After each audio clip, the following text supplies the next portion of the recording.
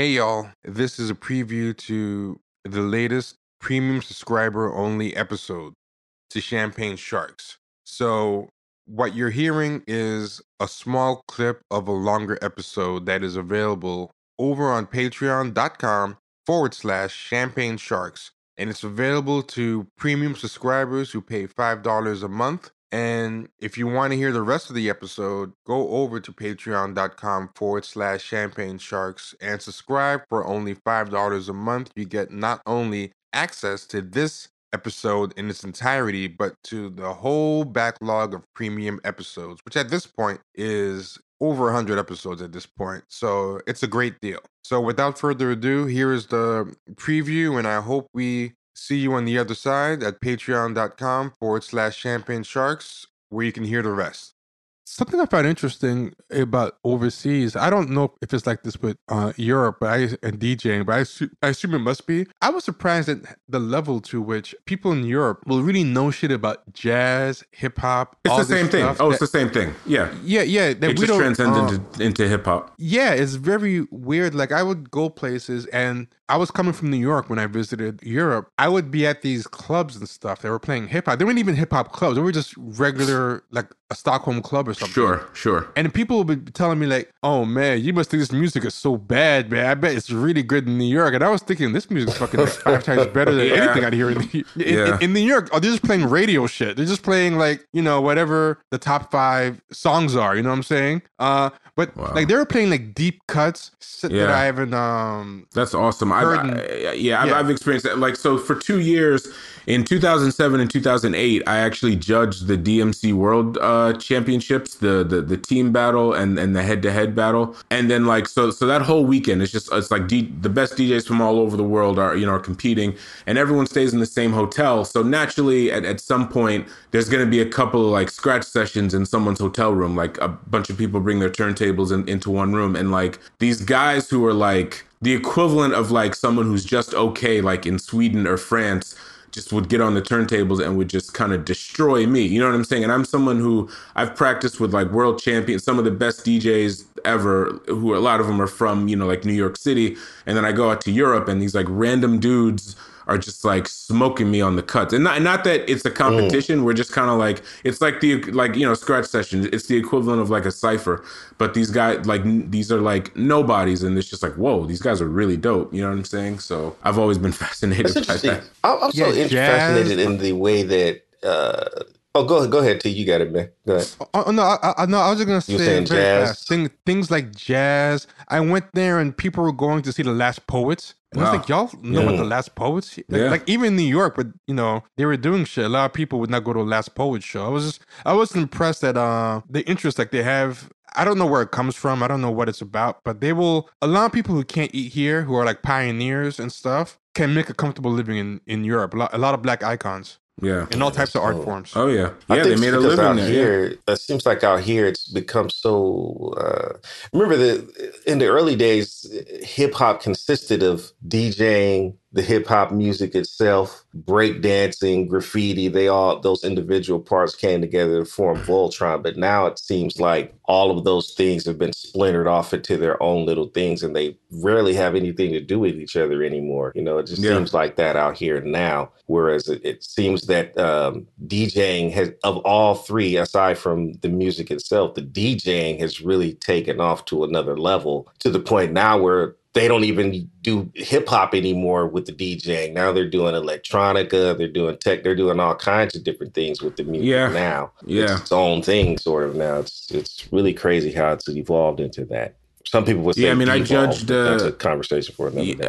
I agree. To take it into turntable, like every year. I haven't done DJ battles in a long time, but I was so big into the scene, like I still come back and I'll judge battles like every year. So I judged the New York City DMC regional. Well, I judge it every year, but this year in particular, the skill level just wasn't there, because it's like to be pretty good, to be a pretty good scratch DJ, you have to like stand in one place for hours at a time to hopefully learn a technique. You know what I'm saying? And these days, everything is instant, so nobody has the time for that. Like I sometimes thank God I was born when I was born, so I knew, and I was also an only child, so I didn't really have a sibling to bother me when I wanted to DJ and stuff like that. But I think that's a big part of it too. It's like the effort and the time that goes into it. It's just like, no, because everybody wants to check their phone every 5 or 10 minutes or, like, so I think that's a big part too. And when it comes to DJing now, you just get a laptop. I was saying this earlier, you get a laptop, the software almost mixes the songs for you,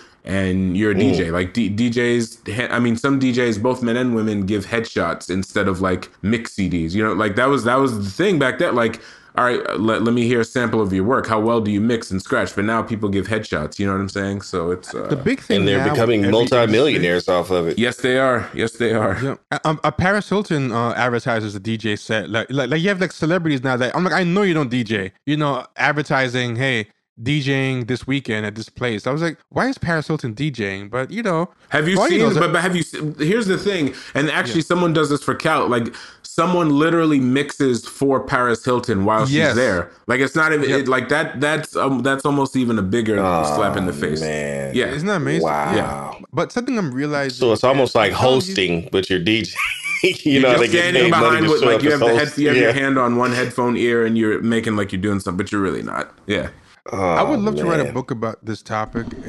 The topic is how influencer is the only job that matters now, and people want to hire the influencer version of everything. Like even presidents, like Obama and Trump are basically influencers. They're not even like, no, but everyone says the celebrity presidents. And like, yeah, maybe they're celebrity presidents, but what kind of celebrity? And it's an influencer. Like Obama, I think Oprah is the grandmother of the modern influencer as we know it. She started before the internet blew up. But then the internet started making everybody an Oprah, but everything is an influencer. Like Obama's doing Spotify playlists and reading lists, and just announcing, like, why are you announcing what you're reading? Like, it's not even interesting. It's the same shit that's on New York Times bestseller list. So it's like zero curveballs on this list. Like, Trump is tweeting all day and he's a good tweeter. Like, even people who are good, like, people think when I say that, I'm saying people aren't talented, but you can be talented and still be an influencer. But the fact is, the influence part count more. Like, people hire journalists based on how many followers they have. Like, I know people who graduate journalism school who are telling me, like, I go on job interviews and they want to see my Twitter account and see what I'm bringing to the table, because now with every industry struggling, now with so much competition for eyeballs, they want to hire people who come with their own audience. So I bet you, like you said with the headshots for DJs, I bet you there's a lot of times they want to know if you have a following. Like, hey, if you're a DJ, but you have like 3,000 Instagram followers, 1/5 of them come to this event and they hire you, I'm going to make a lot of money. So I don't even care if you can mix. You have a lot of followers. You have a built-in audience. Yeah. And I think that opens the door to like Paris Hilton doing a DJ set. Yep. Lindsay Lohan, Paris Hilton, all those guys. Yeah. And that's the same culture that allows a 8-year-old boy to make $20 million a year on YouTube, Yep. And that's not hyperbolic. That's a literal number, what you just said. Yeah. And so I think it was 26 million that kid makes. It's an 8-year-old makes 26 million. Who is this? Who? Oh man. Oh man. It's not that I don't believe it. I'm just trying to there was no. I'm gonna put the link in the room I don't remember the name, but there was an 8-year-old kid that it was just announced that he made more money than any other YouTube influencer this year. He made $26 million this year off of YouTube. He reviews toys. Yeah, an 8-year-old made $26 million on YouTube this year, topping a 5-year-old who made $18 million. So a 5-year-old made $18 million. Jesus, and being influencers. And here's something. Here's some more shit.